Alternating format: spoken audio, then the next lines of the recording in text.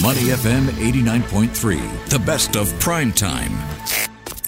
Now, the government recently announced that it will be setting up an interagency counter-ransomware task force to battle rising ransomware cases here. According to the Cybersecurity Agency of Singapore, the number of firms in Singapore that had their systems locked up till a ransom was paid shot up from 89 in 2020 to 137 last year. The CSA also said that phishing remained a popular method for hackers to gain access into systems before deploying malware. Notably, against the backdrop of COVID-19, the Ministry of Health was the most commonly spoofed government agencies, with impersonations growing substantially. In fact, known ransomware payments totaled a jaw-dropping $400 million globally in 2020, and it topped $81 million in just the first quarter of last year. So with all of this in mind, Shahnawaz Baker joins us, Senior Solution Architect at F5 Inc., to talk more about what needs to be done in the next phase of this ransom war. Hi, Shahnawaz. Hi, Bharati. Thanks for joining us today. So this is a major issue, not just in Singapore, but around the world. And they have been a part of the global landscape for a while now, haven't they, ransomware attacks? But obviously all of this has changed amid recent global and geopolitical factors that have created a new normal for ransomware attacks, it seems. And of course, a new normal when it comes to the stats and the groups that carry them out in a way more malicious manner. So talk to us about where we are now compared to a few years ago in terms of the onslaught of attacks and the tactics to counter them. It is a very interesting question, specifically as we are going more into technology and we're adopting a lot more of technology. So let's take a look at some of the geopolitical factors as well, right? So the situation in Europe right now, there is a war going on, but let's look at the cyber part of it, right? So Security Boulevard recently reported that Russian agencies were attacked by a ransomware called CryViper. So it's an interesting look at it. It's a fake ransomware. It does ask you to pay ransom, but in the end, right, the data is overwritten and not encrypted, so nobody can get it back. Similarly, there are other ransomware gangs like Ransombox. It's being attacking Ukraine. So in general, because we are living in a digitally connected world, these tactics seem to work, and people behind these attacks are able to achieve their goals, be it money or disruption of services, without putting themselves in the real danger. And that's exactly why at home here in Singapore also, we see a lot of different attacks coming in. And the cybersecurity agency numbers that you mentioned is a reflection of what is going on and how cyber threat actors are really looking towards monetizing their nice tools. So here's the thing. Why haven't we gotten better at managing this? So once again, right, the answer lies in technology. So with the growing use of technology and more systems being connected, there is a whole lot of data that gets generated. And it's really difficult to actually sit down and look into every single part of the transaction that's going on and to validate and to look at what is good and what is bad. If it was a black and white world, we would have actually been able to say this part of the transaction that's coming in is good and this part is bad. We can block them. Secondly, what we are seeing is most of the traffic that comes through, or most of the attack traffic that comes through, is usually encrypted. So a lot of times, perimeter defenses that we put in places, these attacks cross through because of the encryption that is being used in place. And thirdly, a lot of times people accept the request, they look at certain things coming into their email, they click, and a lot of times human mistakes lead to also these kind of ransomwares or malwares reaching their computer. So clearly more needs to be done here. What are the steps that are being taken in order to make businesses, government agencies, and essentially people, individuals, more aware and safer as they move forward instead of letting themselves be vulnerable to such attacks? So the first and foremost thing is awareness. People need to know about the fact that, I think most people are already aware of the fact that there are bad guys on the internet who are there to get you.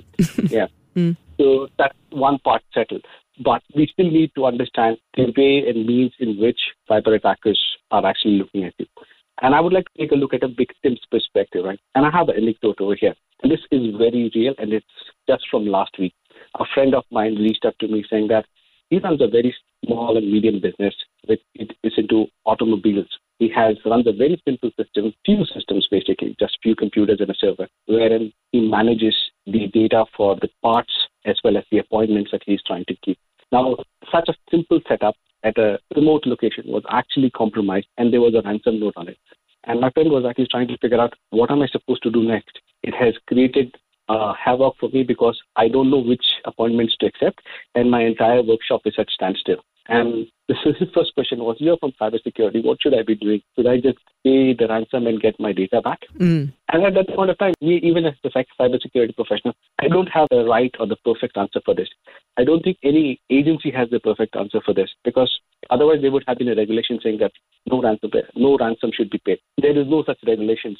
So the best thing that people can do is to keep themselves safe, have a proper security hygiene for their systems, back up their data, and try not to install anything that they don't know, or keep away from any of such malicious activities, and keep a proper hygiene on the device, keep their antivirus up to date. So you're saying work on prevention, but what happens if you've done your best in terms of prevention, but you get attacked anyway? So yes, you may have data backup, and you can resort to using that while your data is being held ransom. But this does not prevent the attackers from releasing all that data. So that's the second part of it, right? Like ransomware or ransom is just not meant to be targeted towards the integrity of the data. That means I'm not letting you access your data or your availability of the data. Ransomware also targets towards confidentiality of the data. A lot of organizations have confidential information, and that is what we are seeing, right? That your confidential data gets leaked out, and a ransomware gang would actually make demands for a certain amount of money. In Australia recently, there was a large hack where a certain cyber threat group claimed that they had the data. They released a small part of the data as sample. Okay, so what do you do in such cases then? If not pay the ransom, then what? Yeah, so that's the tricky situation, right? Like, it's not like a few dollars that we're talking about, right? It's a bigger problem, and it needs to be handled along with the law enforcement agencies. And it's, even if you look at the regulations from U.S. department, where they actually created a task force as well to talk about this, they were also not able to come up with a very clean statement saying that ransomware payments should not be done or should be banned. They were like, we say, or there is a guidance, a strict guidance towards not paying ransom. What would you recommend, Shahnawaz? Yeah, it depends upon the business and the confidentiality of the data. You see, that's the thing. So if people pay, it will just embolden the attackers even further, right? Yes, that is true. So that is why law enforcement needs to be there, and when actually these kind of attacks are being done on an organization. It should not be done by taking individual decision, okay, maybe I'll just pay off quietly and get some of the data back. It has never worked, and there is historical precedence about organizations where it did not work. What would law enforcement do in this case? Track him down and get your data back? Not exactly. If there was a recent case in U.S. where they actually managed to go back behind all these attackers and try to get some money back. But at the end of the day, yes, it is a genuine problem. If your data is lost, it is at the mercy of somebody else, and we have to make sure that the law enforcement is involved. So like you said, focus on prevention rather than just being reactionary. Now, there's another thing that experts have been pointing out, that this is actually a very lucrative model for the attackers with little to no risk involved for them, because they often operate in countries with no extradition treaty, and this allows them to operate with impunity. What's your perspective on this? Do we need better legal frameworks? Would they act as better deterrents? It's a very important question as well, right? Because the law enforcement or the regulations does not work equally at all parts of the world. There are regions where there is strict regulation. It's operating very similar to what, if I have to take a very simple example, think about it like a phishing website. If there is a phishing website, somebody tries to host it in Singapore, the chances of us to take down this particular operation is very fast because of how the legal framework is here. But if it's at a certain remote place where you are not able to reach, the time taken to actually bring it down and the damage that is done in the meantime, it increases because of the capability of law to actually bring it down. Now, Shahnawaz, in a nutshell, just tell us what you think companies and individuals should be doing right now amid the new realities of AI, blockchain, 5G, and of course, hybrid working as well. Just very quickly, in a minute, tell us what you think people should be doing as the way ahead in order to counter all of these things better. This is a very interesting question. All these Web3 technologies, be it metaverse, cryptocurrency, AI, right? It's an interesting aspect, right? Can we collectively say that the entire world tomorrow will be Web3? I don't know the answer yet, right? But as these technology comes up, it's important to note that there has to be regulation tied along some of these assets in this arena. And technology is definitely there to help. AI definitely helps with respect to finding out the threats that is there in the transactions or the data that we are seeing. For example, right now, one of the biggest challenges that most organizations face when it comes to cybersecurity is the cybersecurity skill set. You have limited number of people and growing amount of data that they need to sift through to find the anomaly. AI can definitely help reduce the noise, bring forth the cases that is there for us to actually focus on, and humans can then take action and remediate this particular problem.